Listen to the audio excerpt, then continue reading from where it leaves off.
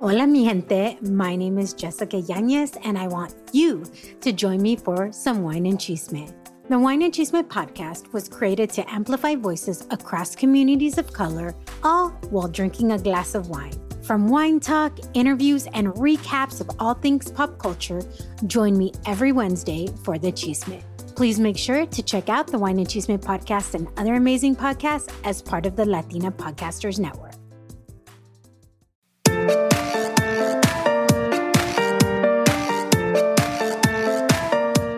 Hola mamacita, yo soy Valentina Izarra y bienvenida al podcast de Mamas con Ganas. Ojo, no seas mal pensada, nuestra palabra mamas sin acento está en inglés y quiere decir mamacitas.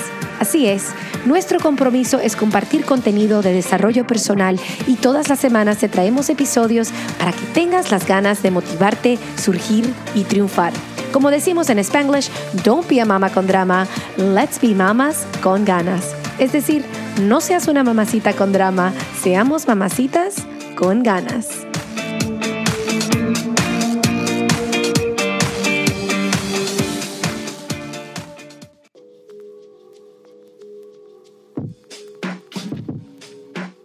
En este episodio de nuestro podcast voy a estar hablando sobre cómo superar el autodesprecio, cómo silenciar esa voz criticona que algunas veces puede convertirse en algo extremo si no nos cuidamos, y también cómo desarrollar una autocompasión hacia nosotros mismos para poder subir nuestra autoestima y seguir luchando por la excelencia, sí, pero luchar por la excelencia con autocompasión y con amor propio. Bueno, mamacita, tengo tiempísimo que no estoy aquí en el podcast sola. He tenido unas invitadas maravillosas en este año. La verdad que estoy muy agradecida por todas esas mamacitas que han venido a compartir su sabiduría y sus historias en el podcast. Espero hayan estado disfrutando de esas historias tanto como yo he disfrutado en hacer esas entrevistas. Y bueno, como tengo muchísimo tiempo sin venir al podcast y sin hacer un episodio yo sola, he acumulado bastantes temas que he querido traer al podcast porque, como ustedes bien saben, si han estado escuchando el podcast desde hace rato ya, yo comparto mi trayectoria con el desarrollo personal aquí en el podcast y bueno, y me encanta compartir todo lo que estoy aprendiendo y todo lo que voy superando en el camino, ¿no? Y claro, nunca es una trayectoria perfecta y uno como que es un trabajo que nunca se termina, pero bueno, aquí vamos.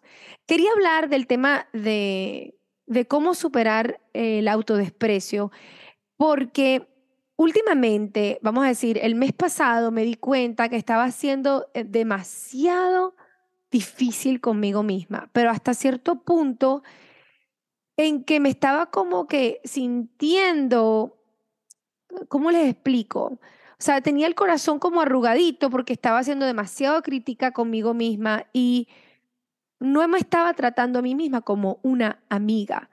Y entonces, como yo siempre hago lo que yo llamo el trabajo de los pensamientos y siempre estoy analizando lo que voy diciéndome y lo voy automonitoreando, lo voy monitoreando y viendo qué es lo que me estoy diciendo a mí misma. Y cuando no estoy feliz y cuando tengo emociones negativas, escribo, bueno, cuáles son esos pensamientos que me están conduciendo a sentirme de esa manera negativa. Entonces, gracias a Dios que hago este trabajo porque me di cuenta que la verdad es que Valentina no estaba actuando de manera autocompasiva consigo misma. Y de repente empezaron a pasar otras cositas por ahí que después les estaré contando en este episodio, que yo dije, no, esto es de suma importancia este tema, porque el desarrollo de la autocompasión es algo esencial si queremos nosotros y nosotras subirnos en la autoestima, si queremos seguir luchando por nuestras metas, pero con amor y con felicidad, en vez de castigarnos y regañarnos todo el tiempo, y así no se disfruta el camino hacia el alcance de todos los sueños, ¿no? Entonces, bueno, yo creo que esto es algo que muchas personas que cuando son muy exigentes consigo mismas pueden llegar a sufrir de esto, ¿no? Como yo soy una mujer que me exijo muchísimo, entonces tengo muchas expectativas de mí misma. Entonces, cuando no estoy cumpliendo todas mis expectativas conmigo misma, me puedo poner muy brava conmigo. Entonces, eso, por supuesto, empieza la charla, la crítica, y bueno, eso si no me cuido, eso me puede llevar a sentirme como que un poco deprimida durante el día. Entonces, si ustedes también de repente algunas veces este, tienen esa tendencia a ser demasiado difíciles con ustedes mismas y si tal vez algunas veces se autodesprecian y no se están dando el crédito que tal vez merecen, este episodio, mamacita, es para ti. Lo estoy haciendo con mucho corazón. Y bueno, hice un montononón de búsqueda en el internet sobre lo que significaba el autodesprecio y les voy a leer primero aquí de qué estoy hablando, ¿no? ¿De qué se trata este autodesprecio, ¿no? El autodesprecio se refiere a sentir una profunda aversión, desprecio o rechazo hacia uno mismo. Es una actitud negativa y destructiva que puede surgir de la autocrítica excesiva, la falta de aceptación personal o la comparación constante con los demás. El autodesprecio puede manifestarse en pensamientos y emociones autodestructivas, una baja autoestima y una falta de amor propio. Es importante reconocer y abordar el autodesprecio para cultivar una relación saludable y amorosa con uno mismo. Entonces, yo creo que es algo muy común, ¿no? El criticarnos a nosotros mismos, tal vez en este mundo donde toda la vida de los demás está en display y está para que todos lo vean y la gente postea la mayoría de las veces muchas cosas, solamente lo bueno, uno puede sentirse que a lo mejor la vida de uno no es lo suficiente, ¿no?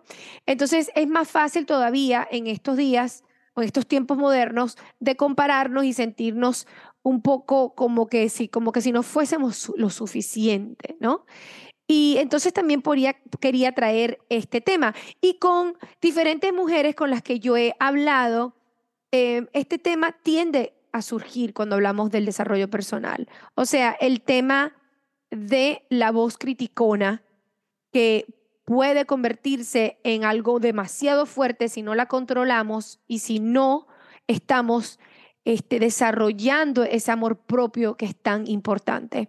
Ahora yo les cuento que el arma para combatir, número uno, el arma para combatir el autodesprecio es el autocompasión. Y me pareció interesante porque la autocompasión o la compasión en realidad en general, esa palabra, no sé ustedes, pero esa fue una palabra que yo aprendí cuando estaba en mi infancia. La primera vez que yo creo que escuché la palabra fue en las clases de religión en mis colegios, ¿no? Nos enseñaban en mis colegios católicos de que deberíamos tratar a los demás y con amor y tener compasión hacia los demás y al mismo tiempo tenernos autocompasión a nosotros mismos, amar al prójimo y también nutrir ese amor propio. Y la verdad es que cuando estuve haciendo esto y yo esta búsqueda sobre el tema, me sentí muy agradecida porque sentí que había tenido una fundación bastante fuerte, no solamente en mi casa y en mi hogar con mis padres sobre el amor propio, pero también en la escuela. Tuve la suerte, la verdad, de tener unas profesoras de religión bastante espirituales que hablaban mucho sobre este tema. Entonces, este tema lo quería también traer al podcast por si acaso tal vez no has tenido como que no has podido desarrollar en ti o a lo mejor en tu hogar no tuviste esa charla sobre la autocompasión. Porque yo creo que eso primero viene de los padres y si no lo recibimos de los padres, los estamos buscando, estamos como que buscando el amor afuera, en lugares externos, sin buscar adentro de nosotros mismos. Y la verdad es que para entregar amor y para dar amor, primero hay que entrar y hay que amarse uno mismo. Y lo bonito de este tema en el sentido espiritual, vamos a decir, no simplemente religioso, pero en el sentido espiritual, es que nos enseñan en la espiritualidad de que la autocompasión, o sea, de que deberíamos amarnos a nosotras mismas por el simple hecho de existir. Y eso a mí me parece lo más bonito, o sea, pensar de que simplemente por el hecho que existimos deberíamos amarnos. O sea, que no necesitamos validación externa para tener permiso de tenernos amor y compasión. Y yo creo que si todos pudiéramos sembrar esa semilla de autocompasión y de amor propio, el mundo sería totalmente diferente, porque cuando nos amamos a nosotros mismos, podemos extender el amor hacia los demás en la sociedad. Y bueno, quiero compartir hoy 6, vamos a decir, claves o tips para poder desarrollar en ti una autocompasión y para poder combatir esta voz interna crítica, ¿no? Entonces, ¿cómo silenciar la voz interna crítica y cómo desarrollar más autocompasión mientras mantenemos el deseo de perseguir nuestras metas y utilizar nuestra compasión para esforzarnos por la excelencia de manera amorosa y constructiva? Bueno, número 1, hay que reconocer y desafiar la voz interna crítica. O sea, hay que tomar conciencia de nuestros pensamientos negativos y autocríticos. Hay que cuestionarlos. Hay que desafiarlos activamente. Hay que pensar si esos pensamientos son útiles para nosotros o si están distorsionando nuestra realidad. Hay que desafiar la voz interna crítica para permitir liberarnos de su influencia y crear espacio para nuestra autocompasión. Literalmente esto como que todo regresa al estar consciente de lo que uno está pensando. Y para poder entrar en la conciencia hay que entrar en la observación. Y la verdad es que si ustedes empiezan a observar sus propios pensamientos y los empiezan a escribir y escuchan la voz interna que tienen, pero de manera como observándola sin estar juzgando la voz. Simplemente como que ponerse, como que si uno estuviese escuchando esa voz, observándola desde afuera. Y ahí uno entra en la conciencia de que, wow, lo que me estoy diciendo no me gusta. Ese pensamiento que acaba de decir es muy duro. ¿Por qué me estoy tratando así? Y lo interesante es que muchas personas que tienen bajo autoestima, que no se tienen esa autocompasión, es porque primero no se están observando, ni siquiera están conscientes de lo que se están diciendo. Y esto puede ser un momento en que puedes caer en shock de las cosas que te estás diciendo, porque tal vez no te estabas dando cuenta de que verdaderamente las palabras que te estabas diciendo a ti mismas eran palabras como que hieren mucho, palabras que son como armas, ¿no? Cuchillos. Entonces hay que tener mucho cuidado con la palabra y la primera cosa que tenemos que hacer es entrar en la observación y en convertirse consciente y el observador de los pensamientos. Bueno, número 2, como estaba diciendo, hay que cultivar la autocompasión. ¿Qué significa esto? Eso significa tratarnos con amabilidad y compasión en lugar de juzgarnos de manera severa. Hay que permitirse que vamos a cometer errores y aprender. Hay que aprender a perdonarnos, que eso es wow. Algunas veces queremos ser personas perfectas y no queremos cometer errores, y por el simple hecho de que no queremos cometer errores, nos ponemos una presión tan grande que nos paralizamos y entonces no actuamos por el miedo al cometer los errores, estos errores, ¿no? Entonces, la clave aquí es como que recordarnos a nosotras mismas de que somos humanas, de que vamos a cometer errores y que el camino hacia el éxito está lleno vamos a decir, de fracaso y de errores, como que es algo inevitable. Es más, si nosotros estamos en el camino y en la trayectoria hacia el éxito, hacia algo que estamos buscando, una meta que estamos tratando de lograr, con tal que estamos haciendo nuestro mejor esfuerzo y tenemos las mejores intenciones, deberíamos sentirnos orgullosas de nosotras mismas. Y cuando nos cometemos los errores, deberíamos tener la capacidad de perdonarnos, de ser compasivas, amables con nosotras y recordar el hecho de que somos humanas y de que no somos perfectas. Bueno, número 3, Tenemos que establecer metas realistas y saludables. O sea, en lugar de perseguir la perfección inalcanzable, deberíamos establecer metas realistas y saludables que nos impulsan a crecer y mejorar. Y como había dicho, tenemos que aceptar que van a haber desafíos en el camino y aprender, esto es importantísimo, aprender a celebrar nuestros logros. Yo creo que muchas veces tenemos esos pequeños logros y no nos permitimos celebrar de esos pequeños logros. Y yo creo que la vida en realidad se trata, o sea, no es de alcanzar un gran logro, sino es como celebrar todos los pequeños logros hacia esa gran meta y celebrar nuestra humanidad y lo que vamos cumpliendo en el camino. Ahora, yo sí quería decir alguna cosa aquí porque yo estoy hablando de metas realistas y en otros episodios yo digo, o sea, yo hablo sobre que lo que es realista para una persona no es necesariamente realista para otra persona. En realidad, la palabra realista es subjetiva.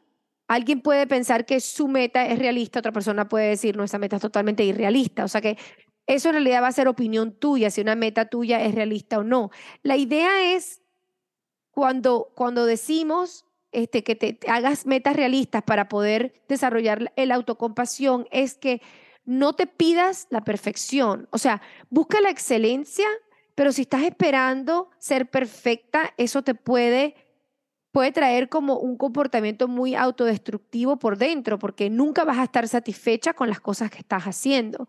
O sea, como que nunca vas a ser suficiente si estás buscando simplemente la perfección en todo. Entonces, cuando yo hablo de proponerte a tener metas realistas, de eso se trata. Es entender de que no eres perfecta. Ok, número 4.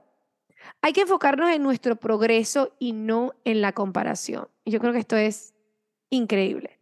Porque, por ejemplo, cuando yo entré vamos a decir, en esa semana donde me observé de que estaba siendo muy autocrítica y que me estaba autodespreciando un poco, yo dije, espérate un momentico. Una de las cosas que me ayudó es como que recordar todas las cosas que he hecho y todas las cosas que he logrado y no compararme con otras personas, como que me di cuenta que estaba comparándome claro, con lo que yo quería ser, con lo que yo quiero obtener, pero no estaba olvidando todo el progreso que yo he hecho, como que tengo, ¿no? Como persona. Y algunas veces se nos olvida todas las cosas que hemos pasado y todas las cosas que hemos aprendido y todas las cosas que hemos superado. Y cuando volvemos a recordar todos los desafíos que ya hemos pasado, todas las cosas que hemos superado, podemos tener como que sentirnos hasta orgullosa de que la persona de hoy como que ha súper luchado por lo que tiene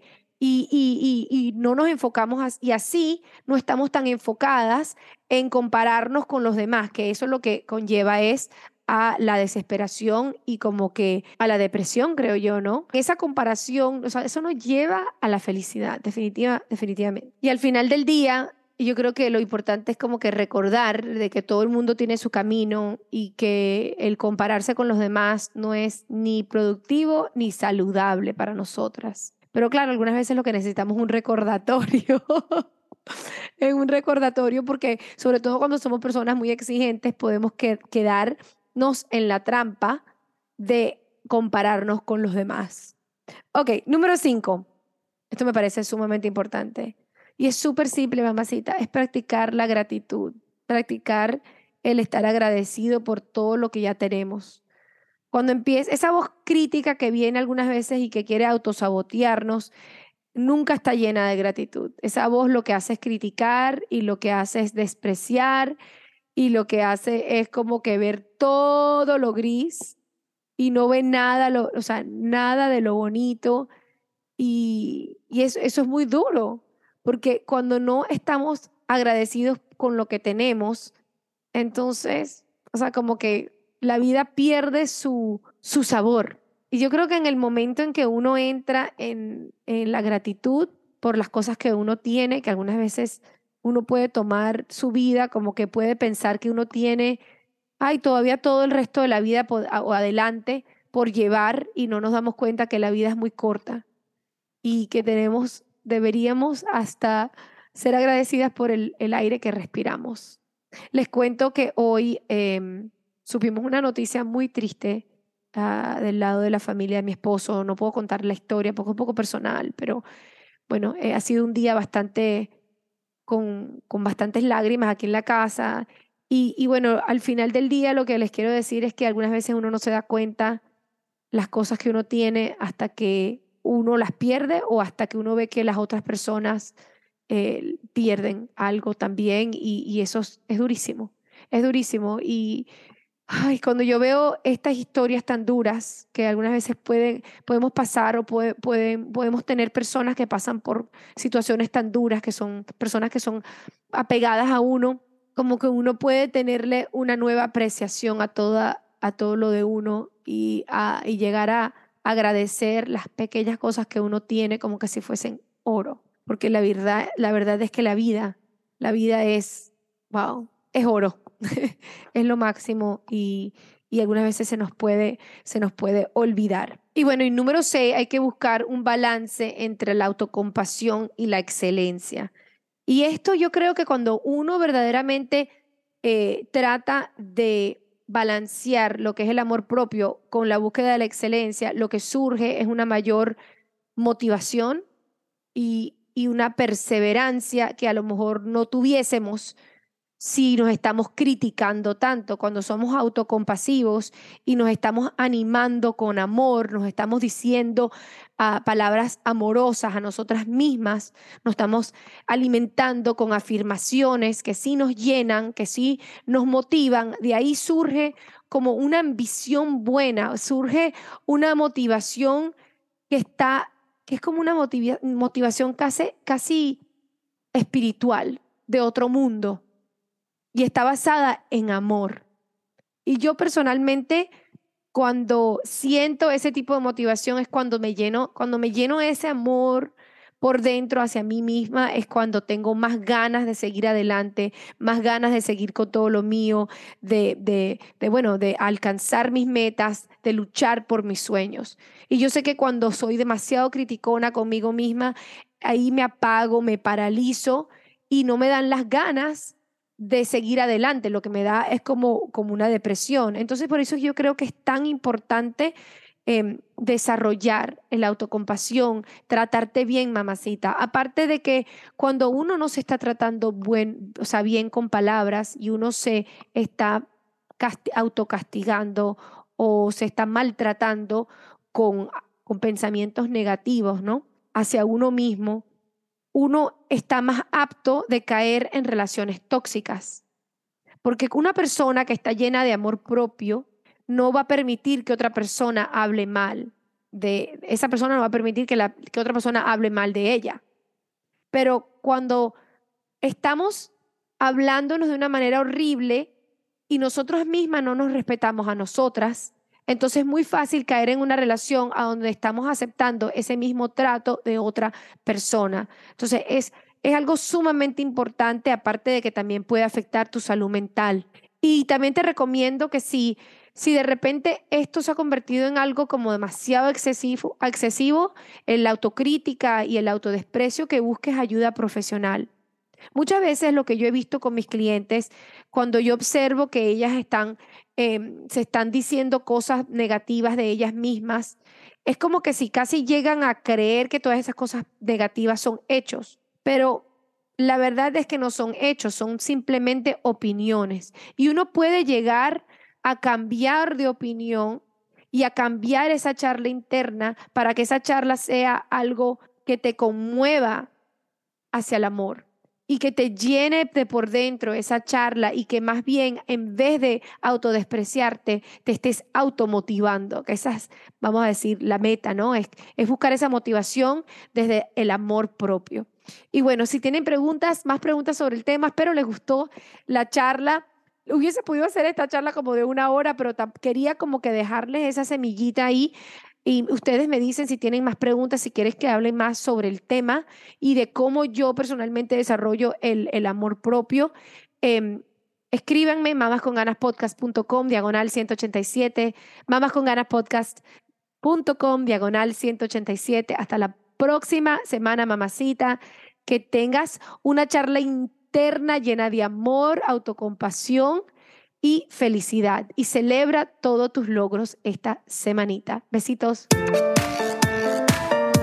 Epa, es Valentina Izarra. Gracias por escuchar este episodio de nuestro podcast. Si te gustó nuestro contenido y si de alguna manera te ha inspirado, te agradeceríamos infinitamente una demostración de tu amorcito escribiendo una evaluación en iTunes o por el medio que me escuchaste. Cada comentario positivo nos ayuda a alcanzar más mamacitas para que ellas también puedan vivir su vida con muchas ganas. Gracias a oyentes como tú, podemos continuar a hacer contenido para muchas latinas. 1,000,000 de gracias por suscribirte, escuchar y compartir nuestro podcast. Si tienes preguntas, comentarios y más, puedes visitar nuestra página web mamasconganas.com o seguirnos en las redes sociales @mamasconganas. Hasta la próxima, es Valentina recordándoles, don't be a mama con drama. Let's be mamas con ganas. Besitos.